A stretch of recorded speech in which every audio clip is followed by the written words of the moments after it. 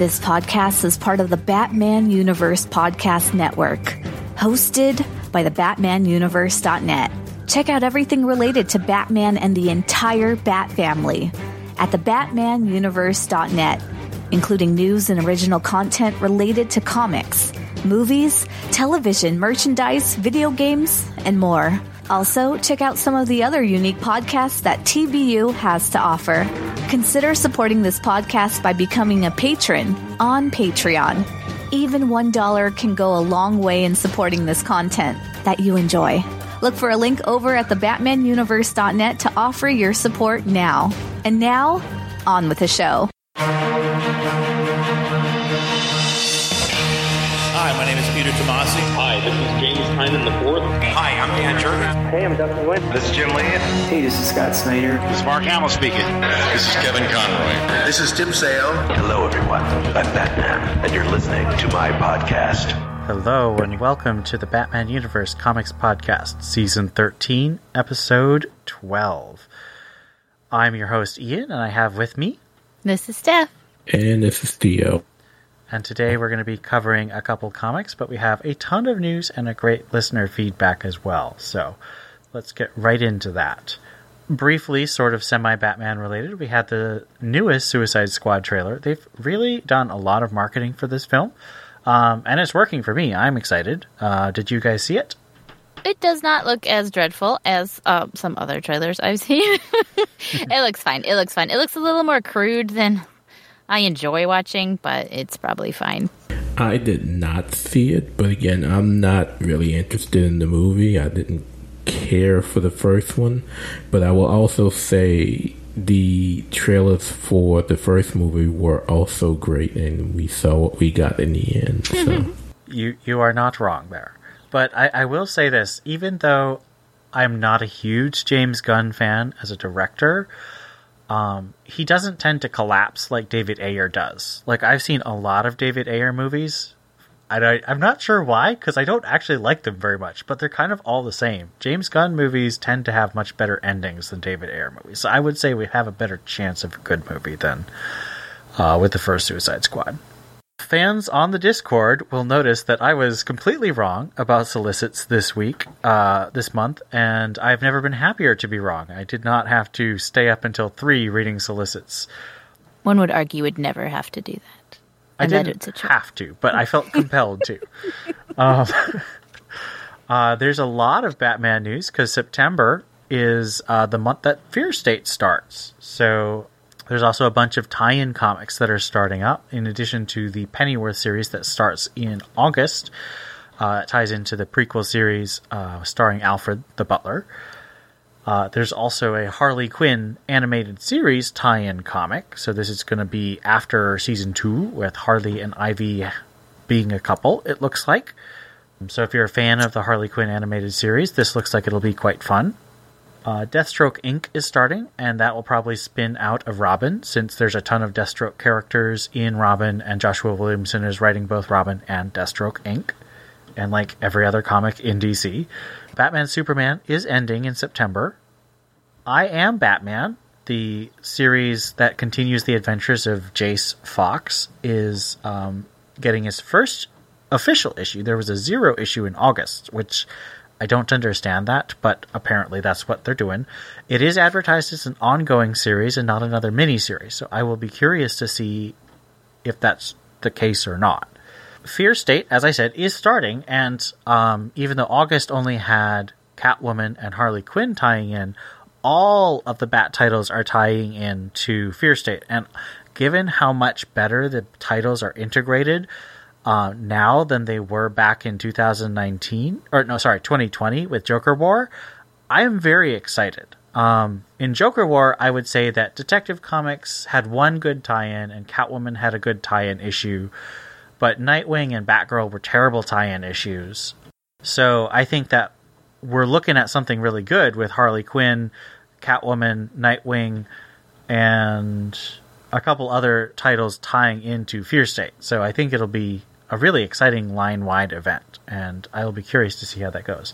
My speculation was correct. They stopped double shipping Detective Comics in September, meaning that I think they were trying to make sure that Tamaki got to wrap up her storyline with Mr. Vile and Mr. Worth against Batman and Huntress. And so now she can tie into the Batman storyline without having to cut her storyline short. So I think that's good, even though, as Theo knows, I am not a fan of the double shipping.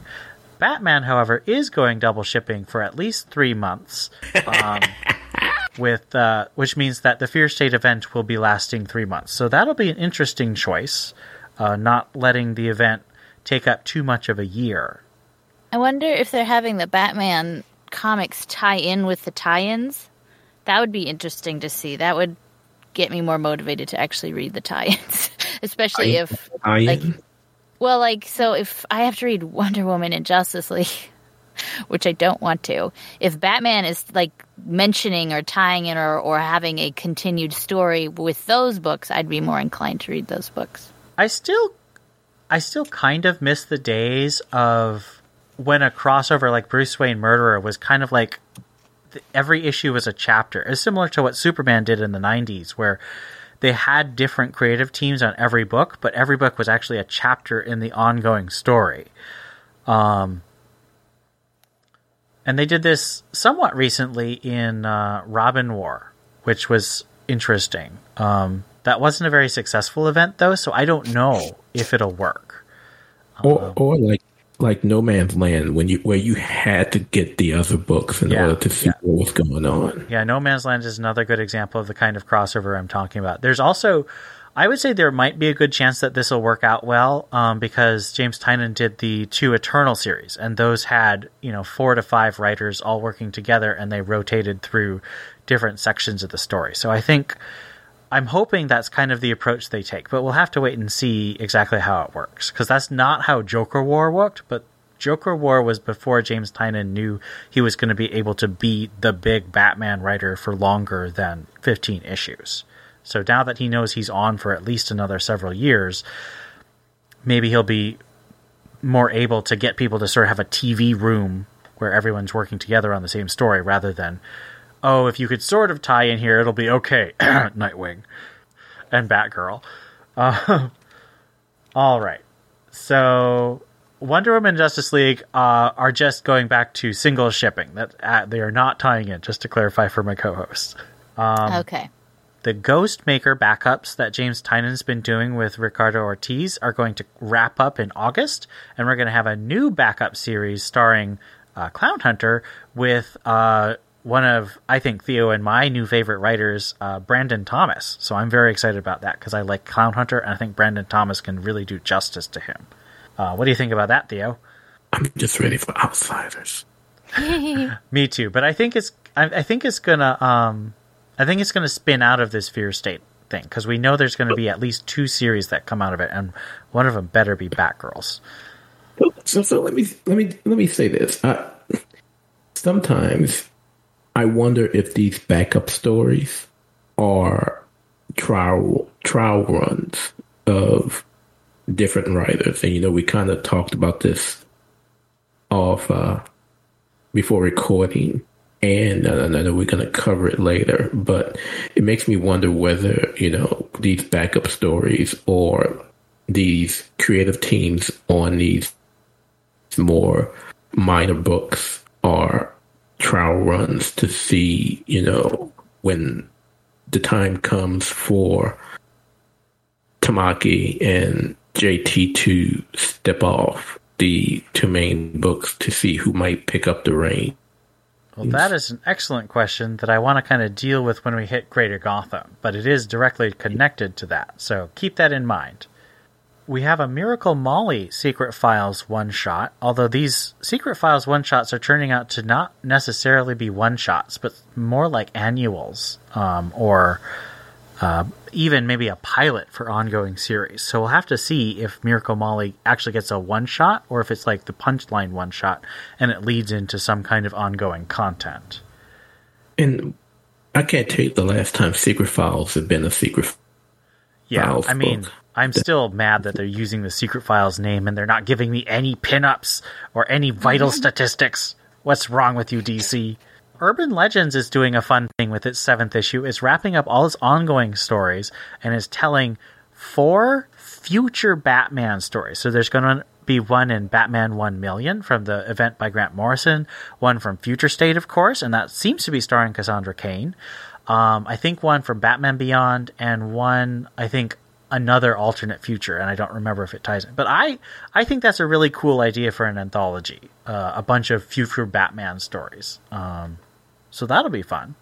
Is it the actual Grant Morrison story, or just... I mean, they mention, I think, that it's the 1 million. It's not by Grant Morrison, though. Okay, that was my question. Yeah, I'm pretty sure it's tying into that event. But, I mean, we'll have to wait and see for most of it, because, of course, this is just solicitations, and they can lie. We have a weird little thing, Batman Nightwatch / Bat Tech, and this is a 25-cent comic. Now, last time they did that was with Year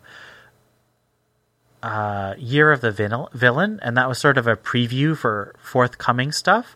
But this looks like kids' comics, like the Scooby-Doo Batman crossover stuff. Well, there's 3 of them that say they're 25 cents. So that's either a typo, because it's Batman the World Special Edition, Batman Nightwatch, Bat Tech, and then Bat Night, Fortnite, 0 Point are all listed as 25 cents. Well, the Fortnite one is going to be a promotional one, because I think they're going to have a sequel to the Fortnite series because it did so well.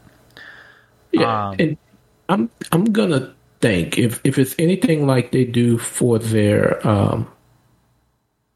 Free Comic Book Day book, because typically DC will say, yeah, it's 25 cents, even though shops may give it away free because they're so cheap. I wonder if that's going to happen. These are promotional books, like Steph and Ian said, and shops may end up giving them away for free. It's just that's what DC is advertising them as. Yeah, I don't know. I mean, the thing is, those books tend to buy a ton of them, and then they might sell them for 25 cents for the first couple months, but then they're like, get rid of these stupid things, get rid of them. And they're probably free, because do they have release dates on those? I think so.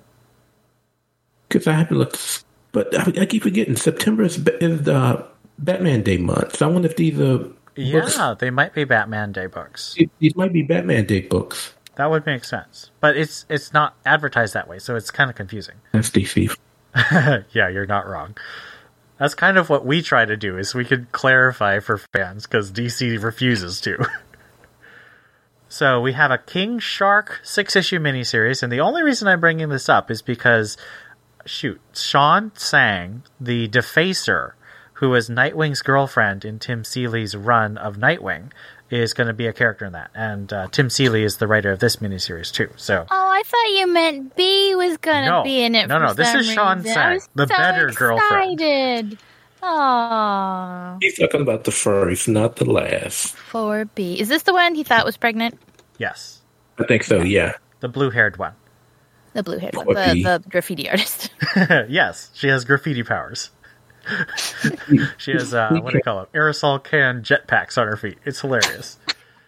We finally get a girl that we're okay with Dick being with that's not named Barbara Gordon. And what they do? Break them up.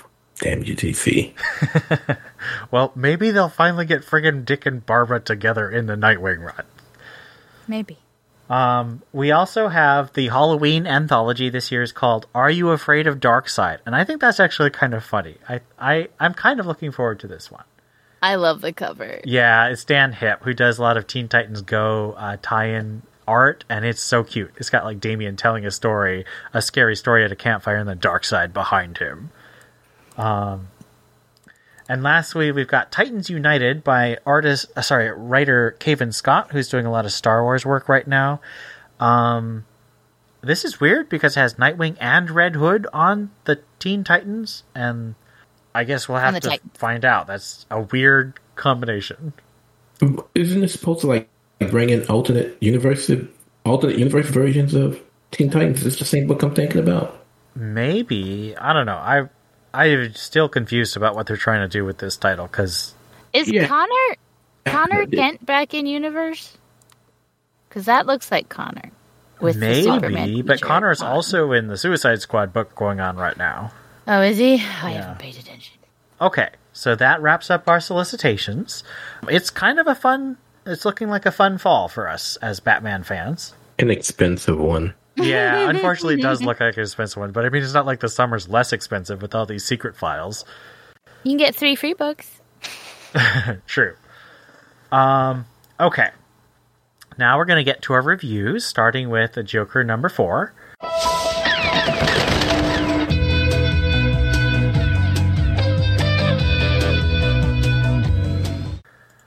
This is written by James Tynion IV, illustrated by Guillaume March, and colored, of course, by Arif Prianto.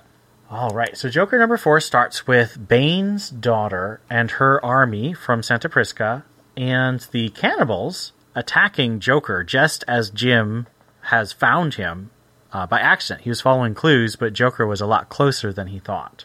We have some more flashbacks of James Gordon narrating about how he has slowly lost the illusion that he's a good man, but he knows he's a man who fights evil. The conflict between Joker, the forces of these underground safe houses, Bane's daughter, and the cannibals continues to escalate, and it ends with most of everyone being killed, of course. Jim gets knocked out, and he wakes up with Joker basically ripping off the face of the lead cannibal. And he challenges Jim to answer the question of whether he's a good man or not. And Jim says, "I'm not a good man, but I fight evil." And Joker laughs and says, "Well, I didn't do a day, so am I really the evil you're chasing?" And then, after finishing his gruesome work with the cannibal, he runs off and says that he's going to Europe. Jim gets free with the arrival of Bane's daughter, and she says to go home before the darkness consumes him. And that ends our first arc. Next issue is a flashback to the first time Jim and Joker meet, which was actually hinted at in this issue. My first question about the Joker, number 4, is, we've reached the end of our first arc. Jim and Joker have had their first confrontation in this series.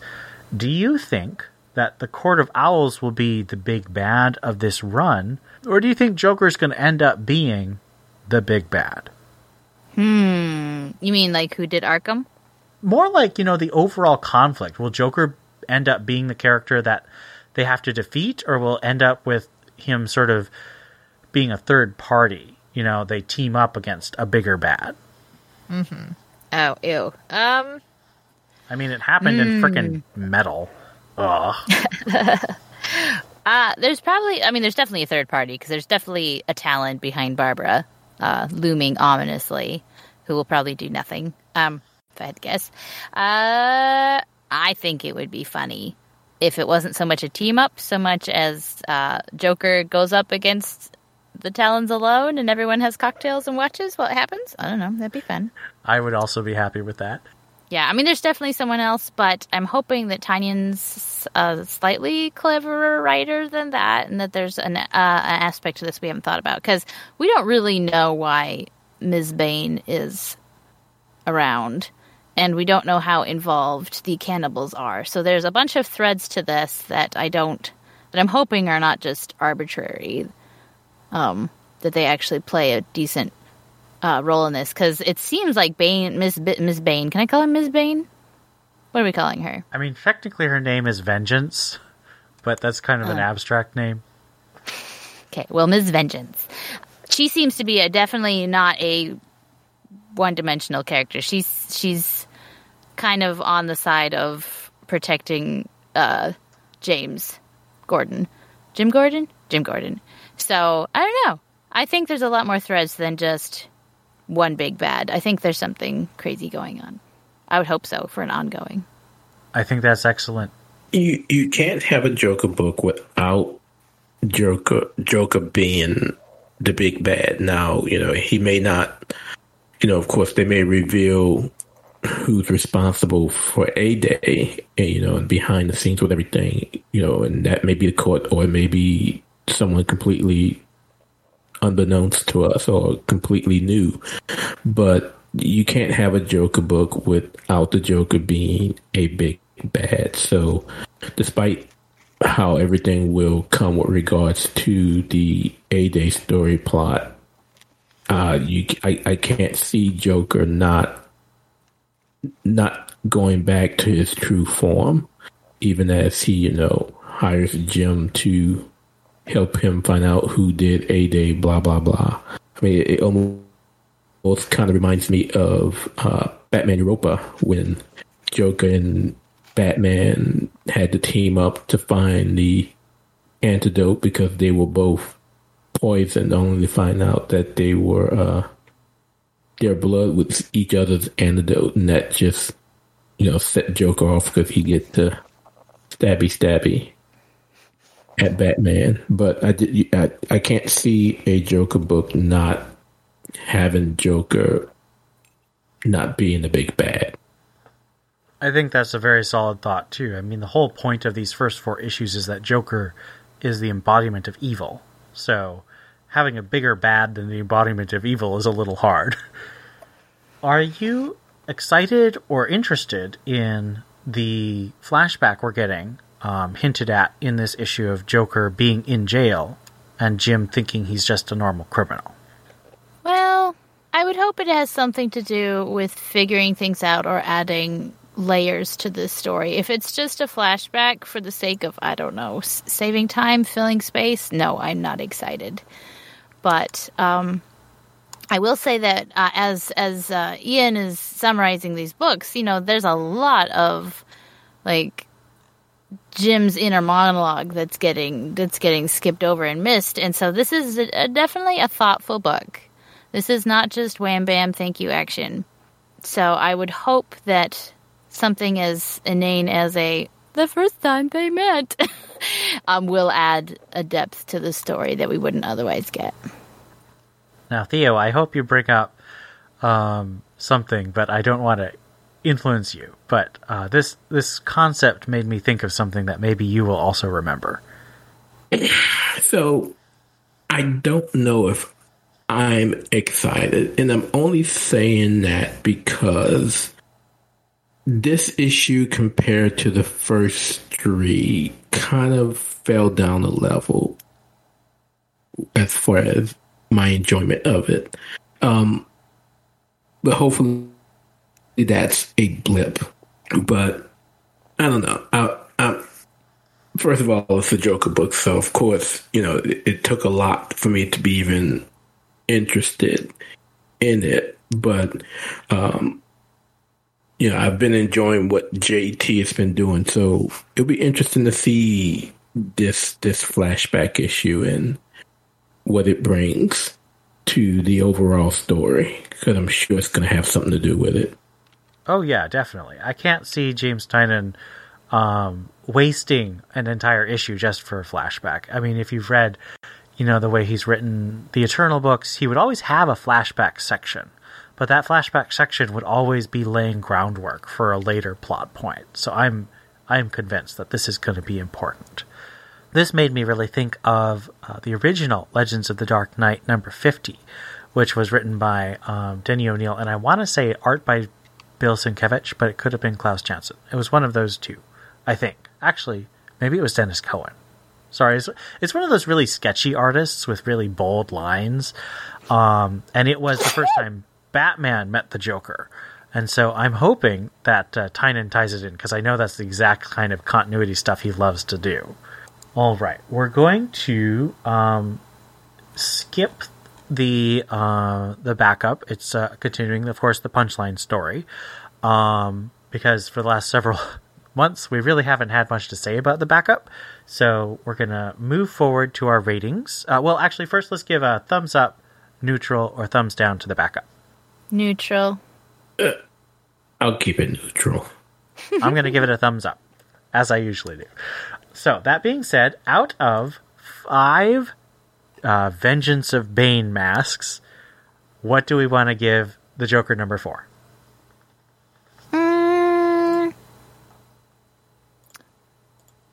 I'm going to give it a 3. I agree with Theo that it's not living up to the past few issues. It's by no means bad, and I'm sure it's adding to the story, and I also really hated the ripping the face off scene. That was That was traumatizing just because I also thought it was Jim at first, and then I realized it wasn't Jim. But I was not a fan of the violence in this one. So 3 out of 5. You're not alone, because I also initially thought that was Jim, that he had been sewed the face up and everything. I'm like, oh my God, he didn't shave the beard off. And what did he do to poor Jim? Only to realize he was talking to Jim, who was on the other side. But yeah, I'm also going to give it a 3. You know, as I mentioned, it went down a level compared to the first 3. So again, not bad by any means, but not as good as the first 3. So I will give it a 3. I will actually agree with my co-host that this is a step down, but that's partly because I think that those first 3 issues were of such a huge high quality. I mean, I don't usually give out the 4.5s, and I just love this series. So I'm going to give this a 3.5 because I think this is significantly above average, but it doesn't have the same kind of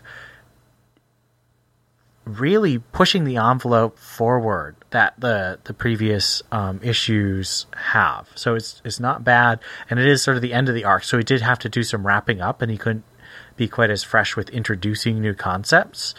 But I still think it's a top-notch series, and it's still my favorite. It's the series I look forward to most every month. So over on the website, Scott gave it a 4.5. That gives us an average of 3.5 out of 5 Vengeance of Bane masks, and a mode of 3. Most common score was 3. Whether you are a first-time TBU Comics podcast listener, a 13-year veteran, or anything in between, we'd love to hear what you think about this episode or any of the comics we discussed. Send emails to tbu@thebatmanuniverse.net. Join our Discord server linked at thebatmanuniverse.net. Send us a tweet at TBU_comics. Or, if you're a patron, leave us a comment on our Patreon page. We'd also love it if you left us a review on iTunes.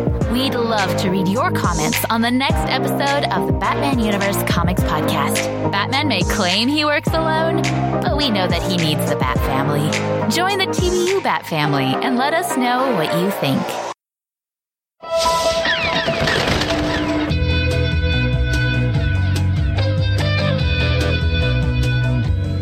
Detective Comics, number 1038.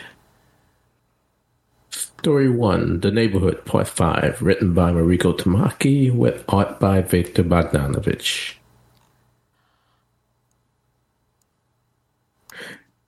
As Detective Comics begins, a furious Mr. Word stares down Batman, determined to know the whereabouts of Bruce Wayne.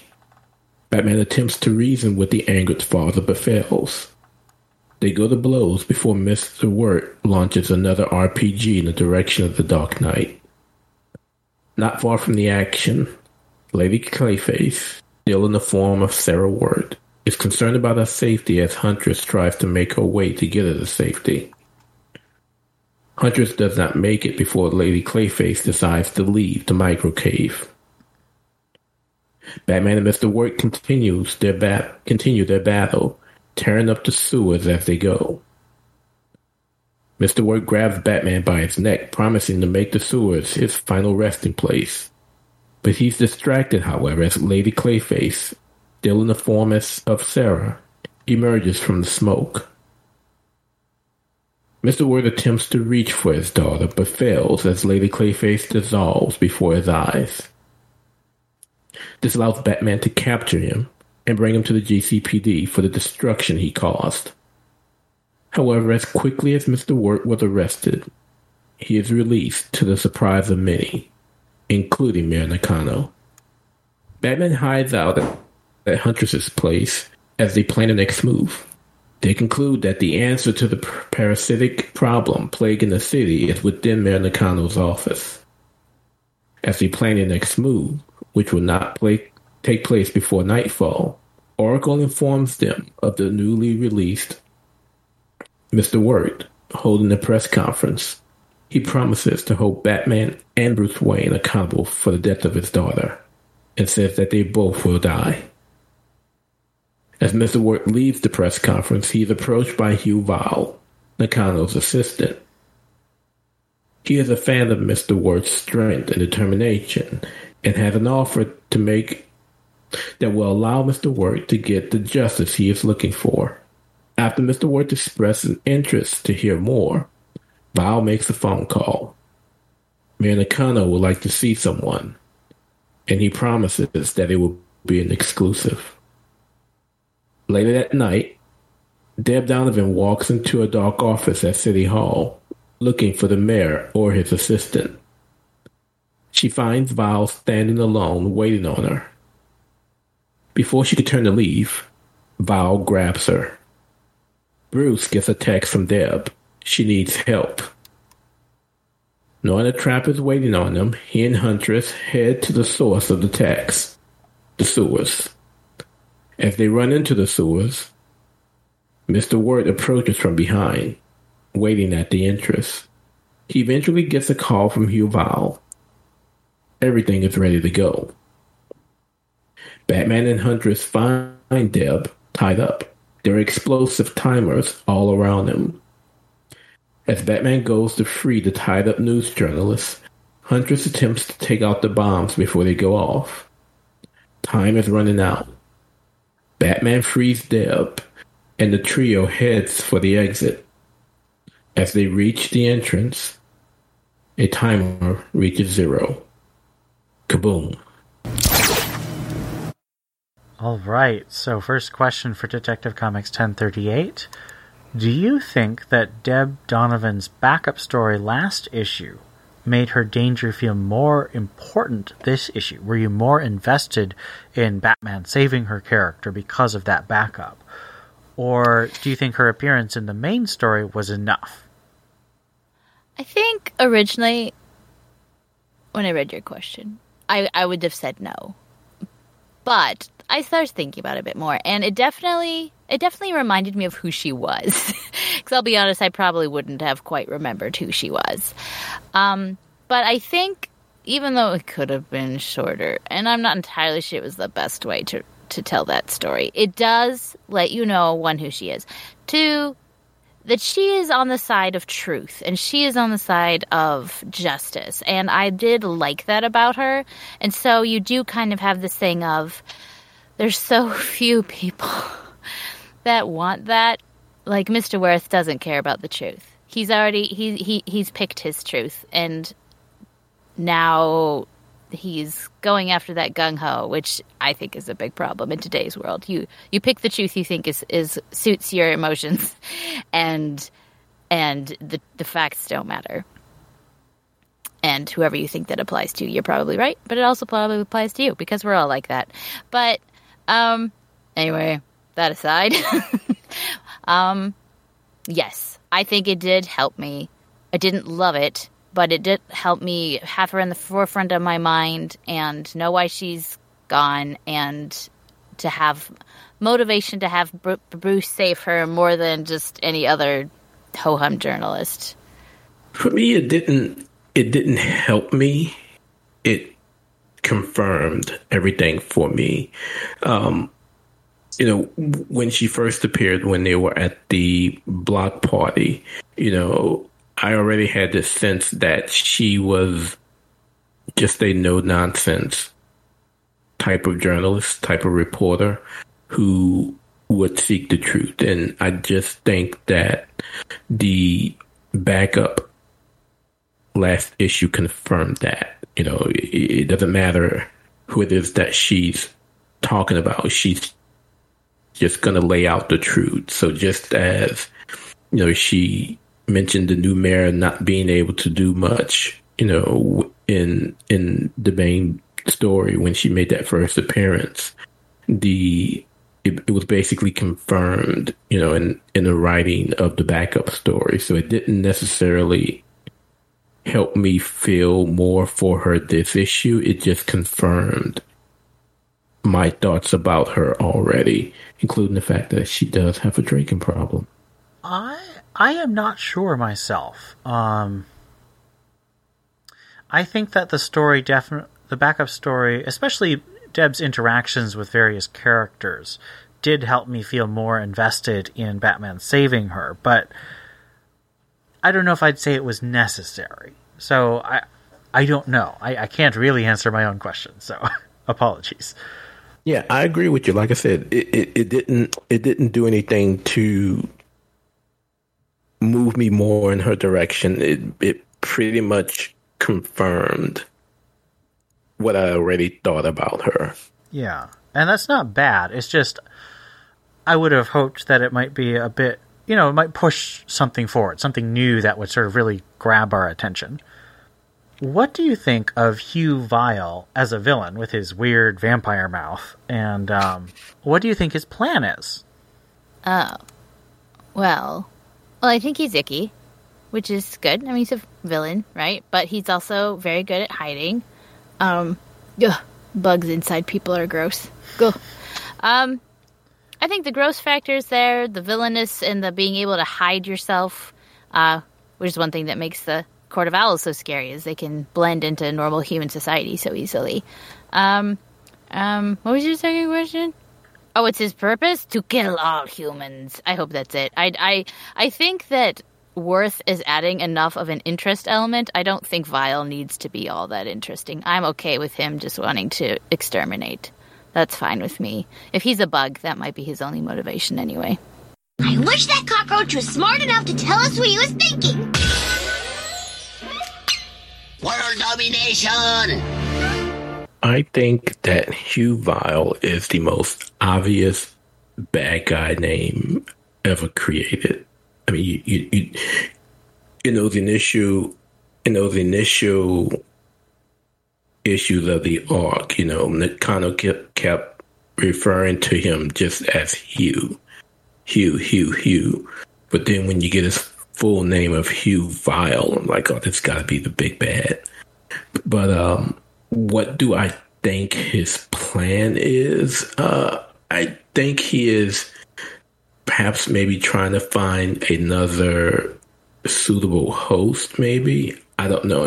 And implanting the parasites into the other Gothamites are his way of seeing who's suitable. But I don't know. I do want to know, did he reveal himself, Mr. Worth, when he was in the limo with him? Because there was that one panel where you saw him with his eyes. With his eyes glowing and blah blah blah. So I wasn't sure if that was more of a flashback or if he actually revealed himself to Mr. Worth and perhaps even put him in some type of trance. I don't know. That just felt weird that it was placed there. That's very interesting speculation. I'm kind of on Steph's side here. I think he's kind of just a bug who wants to eat people. I think that Mr. Worth is a really interesting thematic kind of antagonist, semi-villain. Like, he's definitely not good, but he's not... He has, like, sympathetic motives, whereas, Vile, unless you're sympathetic to, I just want to eat people, it's not nearly as complicated. He just ate Mr. Worth, and he probably would have been full for a couple of issues, Mr. Worth is so huge. I was actually thinking, like, it's a good thing he's rich, because there's no way he can walk into any store and buy clothes. Like, his hand was the size of Batman's entire, like, upper body. Like, there's just no way that the big and tall has clothes for him. I think the eyes might be more for us, just in case there's some of us that haven't quite caught on that he's the slimy man. I think he may want to get what's his name again? Worth eventually, but I think right now he's basically using Worth as a gun, and he's just pointing him in the direction that he wants to shoot. All right, so let's move on to our backup story for Tech. The March of the Penguin, written by Megan Fitzmartin, art by Carl Mostert. The backup starts with things not going so well for Oswald Cobblepot. Despite being a kingpin of Gotham's underworld, the Bat family no longer sees him as a big fish, leaving him to the quips of the GCPD. Even his henchmen are starting to question whether it's worth it to be in his employ. The media think that he's lost his touch compared to the new breed of crime bosses in Gotham. Penguin has had enough. He take out his frustrations on those who have questioned him. It's time to show Gotham who he really is. He starts by returning that phone call from Mr. Wirt that he's been avoiding. Does this feel like a creative team you'd like to see on a Batgirls ongoing? Is this a creative team we'd like to see on a Batgirls? Yeah. Tamaki wrote it? No, this was Megan Fitzmartin and Carl Mostert. The arts, I don't know. It's the same artist who did Unkillables. Well, yeah. I don't know. Maybe it was the colors. I don't know. Something was just a little not my style. It is not bad by any means. It's not off-putting or anything. It's just, it's almost too clean, if that makes any sense. I don't know. It was almost too clean for my taste, which is a weird thing to say. It's like, don't try as hard. And the voices were okay. Obviously, the focus isn't really on the Batgirls, so it's a little hard to say if this is what I'd want in a Batgirls book. But it wasn't bad. I didn't, adore it or love it or anything, but it was definitely not bad.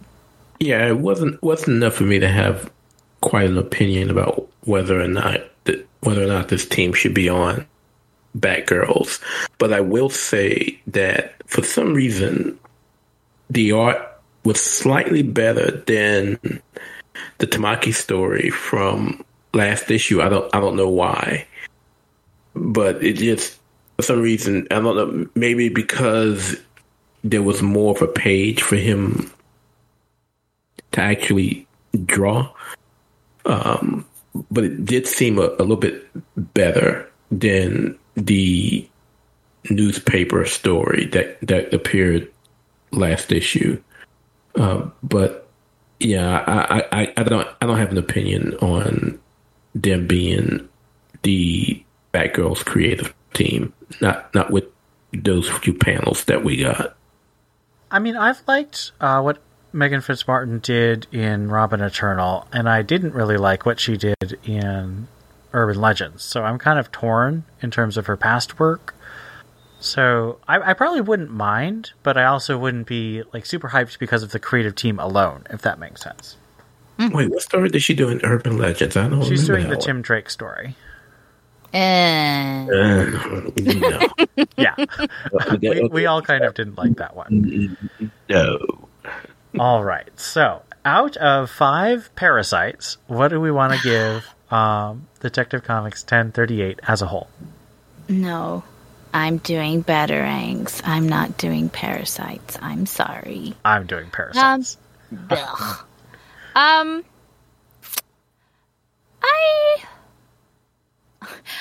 Comparing it to Joker, a lot happens in this. This is just action, but also, things are happening, alliances are being made, people are in danger, people's opinions are changed, people are getting arrested and set free. It's just crazy.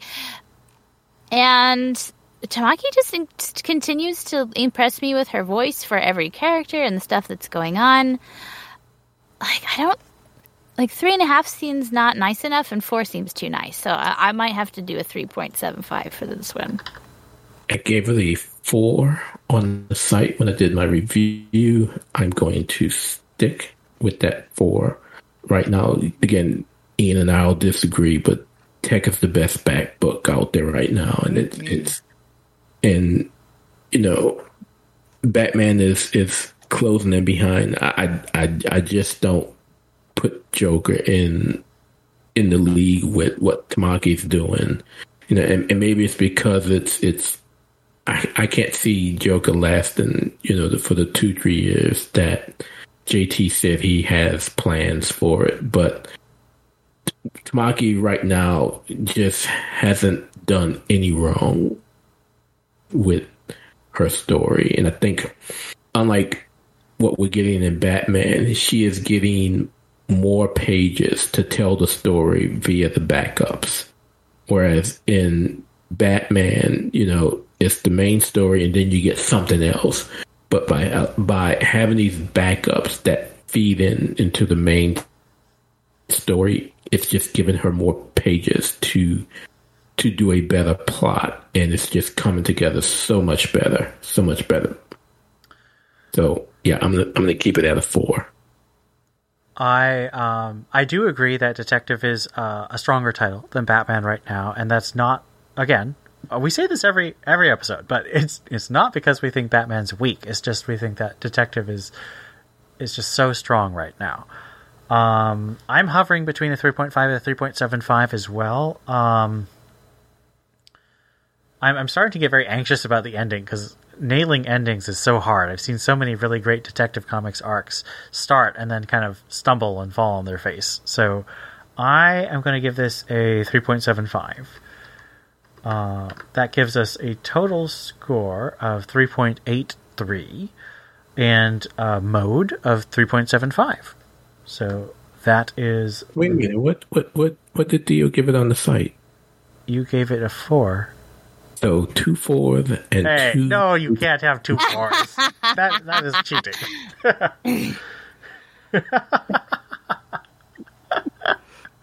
Unless you have a spurt personality, then we should respect that.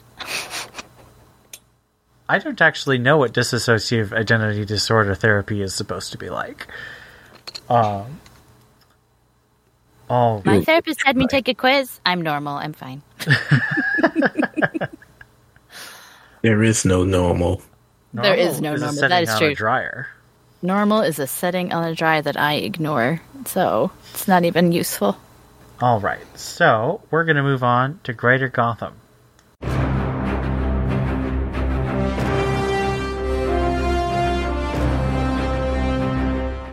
We have some pretty solid books over these 2 weeks, starting with the Catwoman Annual.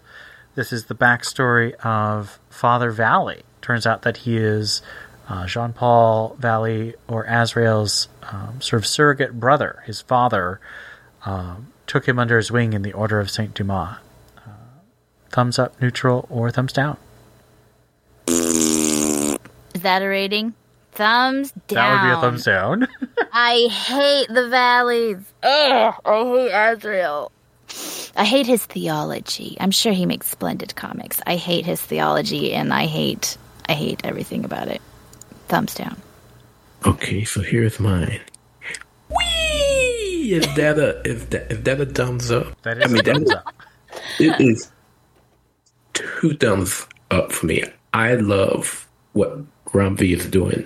I really wish this could have been covered with a review, but this was really good. And that story, that question was asked as to whether or not Father Valley had a tie-in, and so now we get the answer. But man, Ram V is just so good with what he's doing with Catwoman. This is way up, way up. I'm also going to give it an enthusiastic thumbs up, although I do see what Steph is talking about.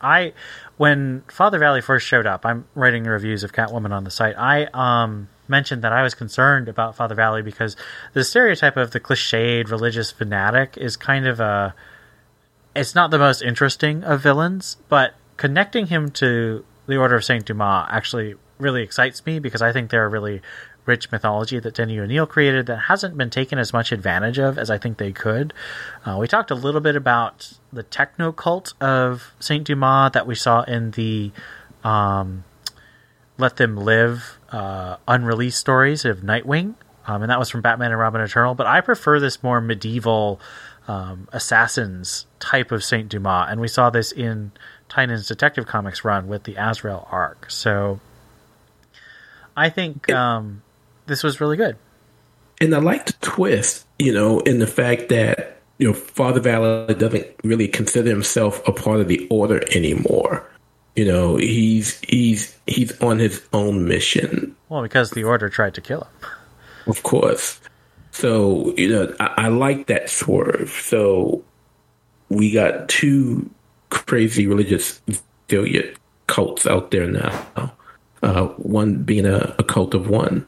But I like that swerve from Ram V. Yeah. Very, very good plotting, solid art. Harley Quinn number 4. Thumbs up, neutral, or thumbs down? Thumbs up. Abstain.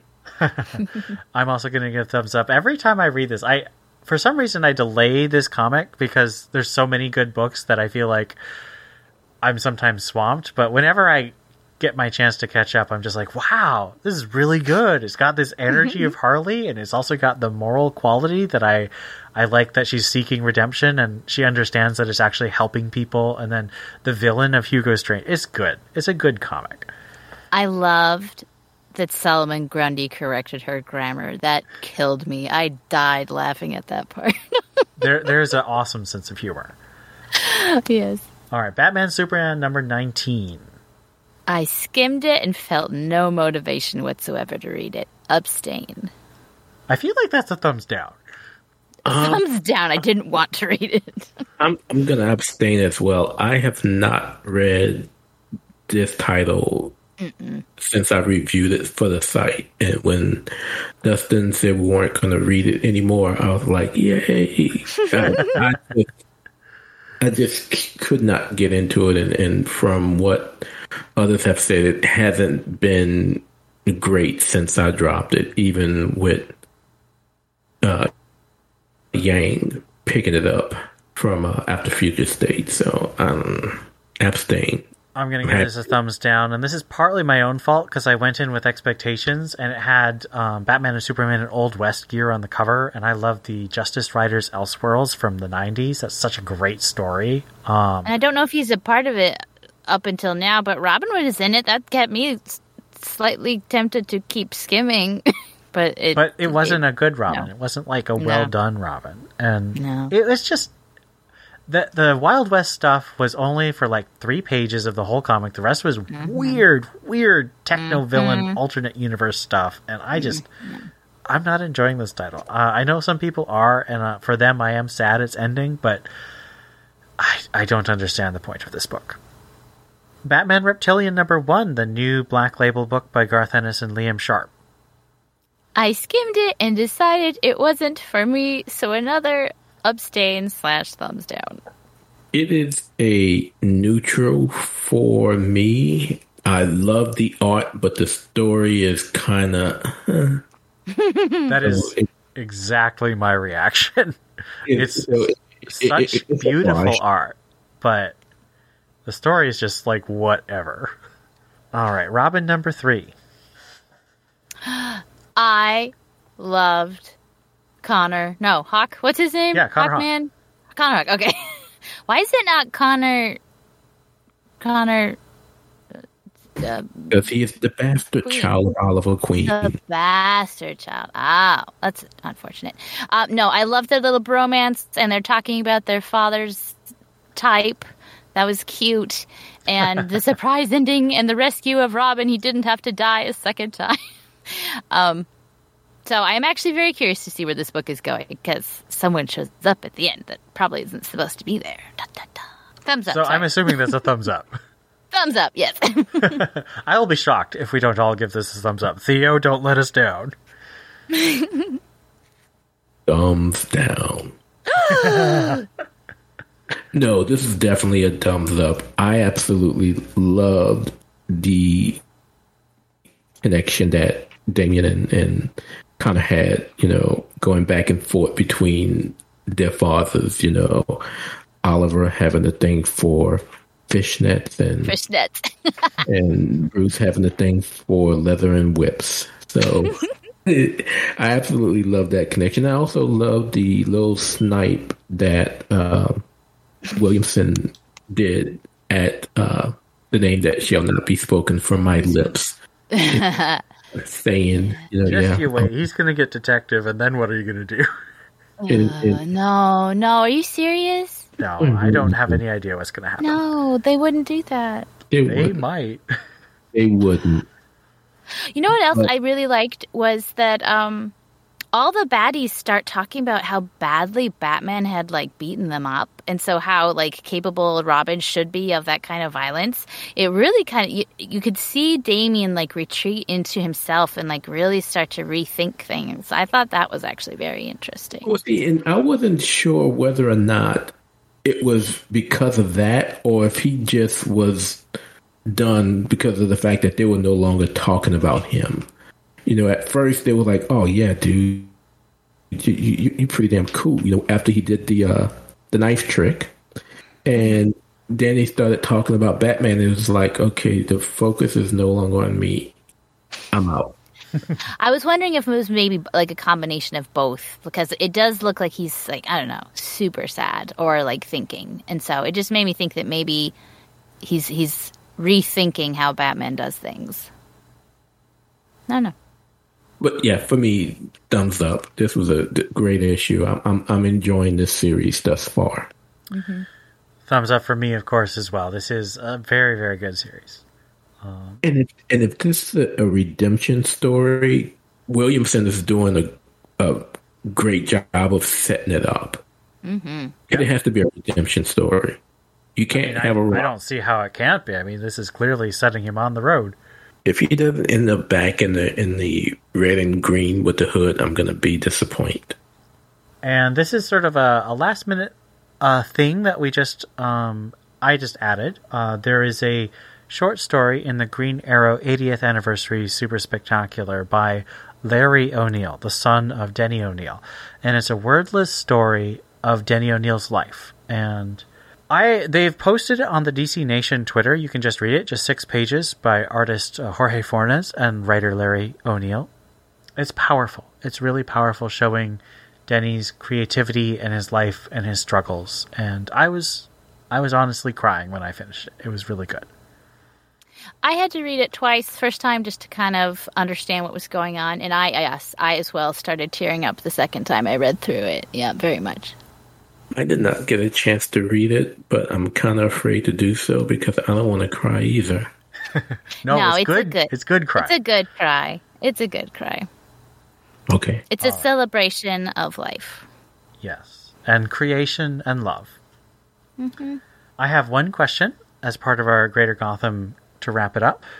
We've seen a lot of really awesome work by Ram V and Brandon Thomas. Ram V writing a lot of short stories as well as Swamp Thing and Catwoman. Brandon Thomas writing a ton of short stories in Legends of the Dark Knight and Truth and Justice. Oh, wait, did he do Truth and... No, it was Black and White. He did some Black and White, and of course the Outsiders stuff he did for Future State and Urban Legends. In our perfect world, and Ram V and Brandon Thomas got Batman and Detective, who would we want on which book? No, don't we want Brandon Thomas on Outsiders? You can write more than one book. Okay, all right. Well, as long as he's doing that, because that book has needed a good writer. I mean, James Tynion is writing at least 5 books right now, so... And I honestly have struggled to find a Catwoman book I like, so I would be sad to see either of them leave those books, although Brandon Thomas isn't really on Outsiders. But,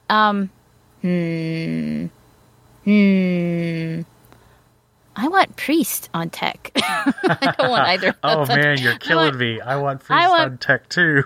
I want Priest on Tech because he's so smart. I think he would tell really good detective stories. And if Brandon Thomas made Batman into a family book, I think I would enjoy reading that. Nothing against Ram V. I just have really enjoyed Brandon Thomas's group book writing, and that's hard to do, apparently. So, the only way I want to see someone not name Arigo Tamaki on Detective is if she just completely goes off the cliff, and I don't see that happening. Or she just says, okay, I've done my story for Bruce in this universe, and I'm out. And if that is the case, I'm kind of on the same boat with Steph. I want Priest. I don't want nobody else. You guys are killing me. I want Priest too, but this wasn't the question. Well, that's the answer. I'm sorry. But let me tell you. You are not wrong. Well, of course we're not. We're never wrong. Do we need to go back to the Deceased cast? Well, don't even start with me about Taylor. I'm so mad at him right now. I'm so mad. Steph is referring to the recently... I'll tell him. I'm the one who's mad. Okay, I'll tell. Taylor is writing an old Jonathan book, which is an atrocity. Jonathan should never have been aged up. I don't know why Tom Taylor is writing a book about it. And the number 1 issue has a variant cover of Baby John and Baby Damien. And it's just rubbing salt in the wound because he's not Baby John anymore. He's, 17, 18 years old now? Whatever. It makes me so mad I could vomit. That is the only reason why I'm getting issue 1. It's because I want that variant cover. It's so pretty, too. It is. If it wasn't for that variant cover, I would not be picking that book up. So angry. Barf again for me, too. Okay, so. Wait, I haven't answered. Oh, I thought you did. Okay, so that story by Brandon Thomas in black and white with Bruce and the 2 high schoolers, taking down Mad Hatter, convinced me that Brandon Thomas needs to succeed James Tynion on Batman. Mm-hmm. And now that we're seeing that he's going to be doing Clown Hunter as a backup in Batman, only convinces me more that this is a trial run for him to take over the book. But that is, if back in the day, I would have said I wanted Tom Taylor to pick up Batman when all was said and done. But again, reading that story in black and white has convinced me that I want Brandon Thomas to succeed James Tynion on Batman. And then find a way to get Priest back on Detective. So I am in agreement with my co-hosts that Priest on Detective would be truly amazing. Ideal, more than ideal. Agreed. I also agree that Brandon Thomas on Batman would be really good, just because he's got that sense of a really good action story, but also really strong grasp of characters. Ramvi, and this is perhaps unfair, because Catwoman is a crime book, and Swamp Thing is like a horror book, and I feel like that fits Detective a bit more than Batman. Now, maybe he could do a really excellent Batman run, but I kind of am just feeling like transitioning to Detective would make a bit more sense at this point. Mm-hmm. Yeah. Or he can just stay on Catwoman and... No, you can write more than one book. He can still write Catwoman. The Catwoman can become a major book, and DC can continue to take my money for it, because I'm telling you, as soon as he goes off, unless there's some big superstar writer, I'm dropping it. But what about Tom Taylor on Catwoman? Like I say, so Tom Taylor picks up Catwoman, he'll stay on the pull list. Unless it's an age-up Selena, and he's writing it. It's 50-year-old Selena. Oh, no! It's brothel Selena from... Oh, gosh. Dark Knight. No.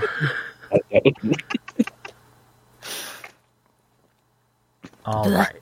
So that concludes our Greater Gotham section for this month. Sorry to interrupt, Master Bruce. Ringing your phone now. This needs my attention. We have a kind compliment from Borvok on the Discord, just saying thanks for a good cast, and we appreciate that. We also got a really excellent email from Dr. Corey Cloth. So, Steph, would you do the honors? Dear TBU crew, thank you for consistently bringing entertaining and thought-provoking discussion to every podcast. I've been listening to the podcast for several years, and when each new episode drops, I move it to the top of my list as I go on my daily run, perform laborious yard work, or grade endless calculus homework.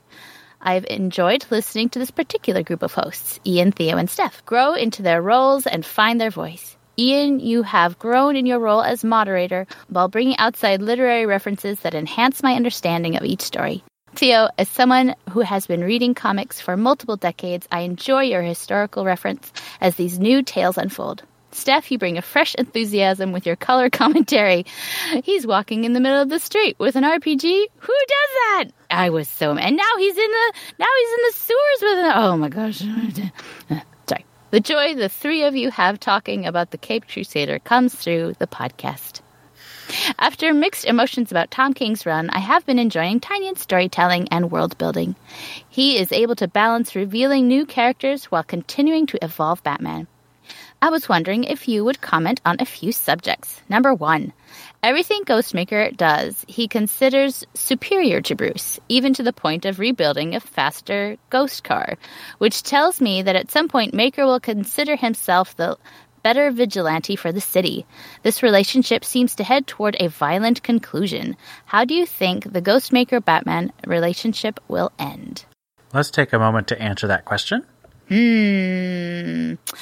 I would hope that Ghostmaker's quest for justice would help him not do that. I think he's worked too hard to work with Bruce to throw that away. I would hope.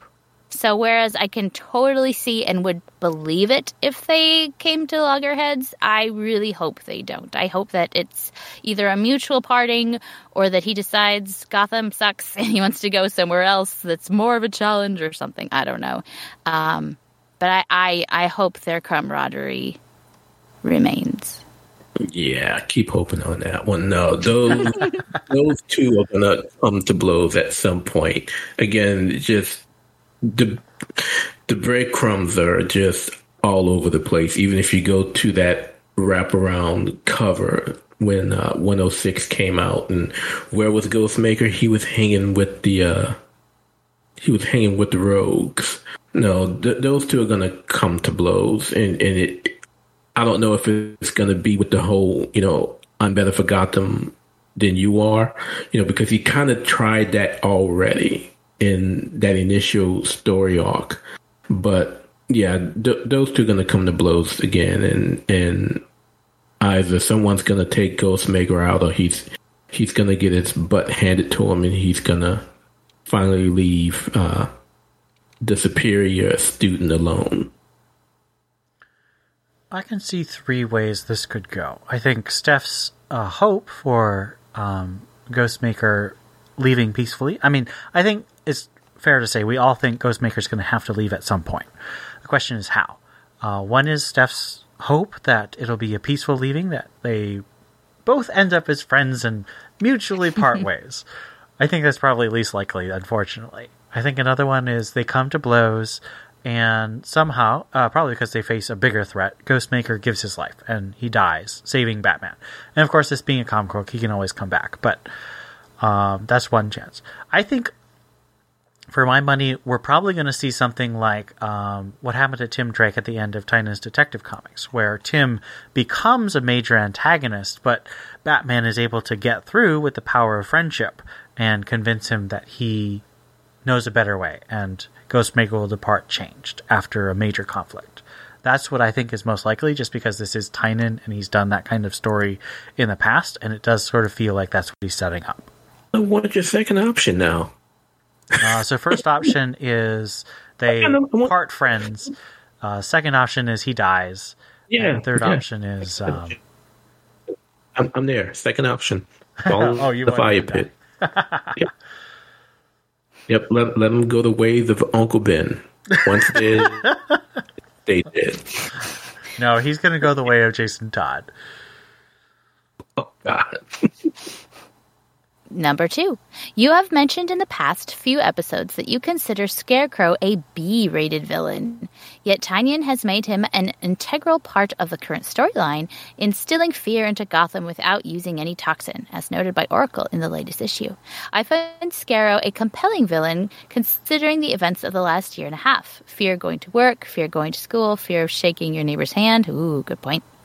Batman instills fear without using chemicals. Scarecrow is trying to do the same. As he has success, doesn't this make him a more formidable foe or a more interesting character and raise him to the pantheon of the Rogues Gallery? I see endless possibilities within his character. I don't think a B villain makes him bad. Like, I even think that stepping back from using toxins lowers his tierness because he isn't as physically a threat. I don't know what makes it top tier. I think it just means popular, right? I mean, if more people liked Polka Dots, maybe Polka Dot Man would be a top tier villain. I don't know. But I don't not enjoy B villains. In fact, I think because they're moderately underused, they're a little more enjoyable because they're a breath of fresh air. And I don't even think Scarecrow counts as that. He shows up every time they need Dick to be afraid of something. So I don't know. I don't know if I'd call him a B villain, but I don't know I don't know. I don't know how to answer this question. I don't know how to rate villains. I think that's a lot of good thoughts. I will give Corey credit for this question because it is very thought-provoking. Because, yeah, I do consider Scarecrow to be B-rated compared to, and I still have Joker, Bane, and perhaps Harvey as those top tier. I'd add Ra's. And Ra's, yeah. With Freeze, maybe Riddler, definitely Riddler, actually. Scarecrow, Penguin as those B level. But just because you're not an A level doesn't mean you're a bad. Well, it does mean you're bad, but it doesn't mean you're a bad villain to use. You're not Clue Master, in other words. Yeah. Or even a fun villain to use. See Kite Man, for example. How popular he became because of just 2 words. Hell yeah. But hell yeah. But to answer Corey's question, if anything, if I was evaluating and deciding whether or not to raise a level, lower a level, or keep the same, A, B, or C, the notion that Crane is doing what he's doing without using his main weapon, which has always been the fear toxin, allows the reader to see a new side of him in his psychology that could possibly, move him up a level, because he is doing some hellified mind games with Gotham right now. And the fact that he's not using fear toxin, you have to give him credit for that. So if I was grading it, good doctor, yeah, I would be inclined. But since I'm not, he's going to stay at the B. I actually think that Scarecrow can often drop to the C list, partly because he's not super ambitious. He really likes to make people afraid. He's not a grand destroyer like the Joker, and he's not someone who has such an intimate tie to Bruce's life like Harvey or Ra's. And Ra's, of course, also has the grand design of his plan for the world. World domination! And he's not Bane, who's sort of like a physical and mental equal to Batman, or at least that's sort of his claim to the A-list. Scarecrow's goals, like Mr. Freeze's goals, are just more limited, and so he's not quite as flexible. I do think that Tynan is increasing his status, and I would say he's bumping him up from C to B. We'll have to see what he does in the end. It really depends on what his goal is. If his goal is basically just chaos, I'm not convinced that it would make him an A-list villain, because he hasn't quite distinguished himself enough from Joker, because Joker does causing chaos, but he also has so many interesting thematic qualities. Crane is evil, but he's not the embodiment of evil like Joker is. So I think that this is a good elevation of the character. I'm just not sure it would be an elevation to the very top tier. So let me ask this just as a follow-up, because could you see Mr. Word perhaps supplanting, if we're looking at tiers, could you see just everything about Mr. Word? He's very formidable. He's huge. He's physically, for old dad, he's jumping into sewers. He's carrying around rocket RPGs, and he's giving Batman the business. Could you see someone like a Mr. Word supplanting supplanting Crane in the Rogues Gallery. Because I'm loving how Tamaki's writing him right now. I don't know if I'd say supplant. I think there's enough room for everybody at Arkham. There's enough room for everybody. So I don't think he'd have to supplant him, especially since he's a completely different kind of fear instiller. Crane uses chemicals, whereas Worth just exists and has an RPG for no reason to instill fear, and is just bigger than you and can squish your head like a bug. I don't think he would supplant him. I think they could be friends together at the Arkham Christmas parties. It'd be fine. I think that's a really good question. I would tend to agree with Steph. I think that right now Mr. Worth doesn't have quite a connection to Bruce other than being part of Gotham's elite, but we already have that represented in Penguin in terms of Gotham's elite. But he's more mob bossy. Right, but I have a feeling that Worth is headed down the mob boss route. He's like a one-man mob boss. Or a one-man... He's a one-man mob. Mob. But I think that Scarecrow has this unique psychological aspect that makes him more useful to Batman than necessarily Mr. Worth. So I don't see Mr. Worth supplanting him, but I do see him joining him. All right, let's wrap this letter up. Thank you again for the invaluable entertainment you provide every 2 weeks. Regards, Dr. Corey Cloth. Well, thank you, Corey. That was a really excellent letter. We appreciate the compliments, and the questions are really thought-provoking. So that was really excellent. I want to, again, remind our listeners that we have affiliate links through which you can buy nerdy and Batman-related stuff. And we also have our Patreon. Our Batfan Appreciation Wall currently lists Gerald Green, Joshua Lappin Bertoni, Rob O, Real No Deuces, Tim Garassi, Robert Lewis, Ian Miller, Stephanie Mounts, Donovan Morgan Grout, Stanton's Grave, Donald Townsend, Ed Krause, Brendan Roberts, Hannah Garr, Captain America, Mary Garrett, Austin Davis, Johnny McCloskey, and Cesar Diaz. Thank you all for supporting us. You help us keep the lights on and continue bringing you the Batman Universe comic podcast feedback.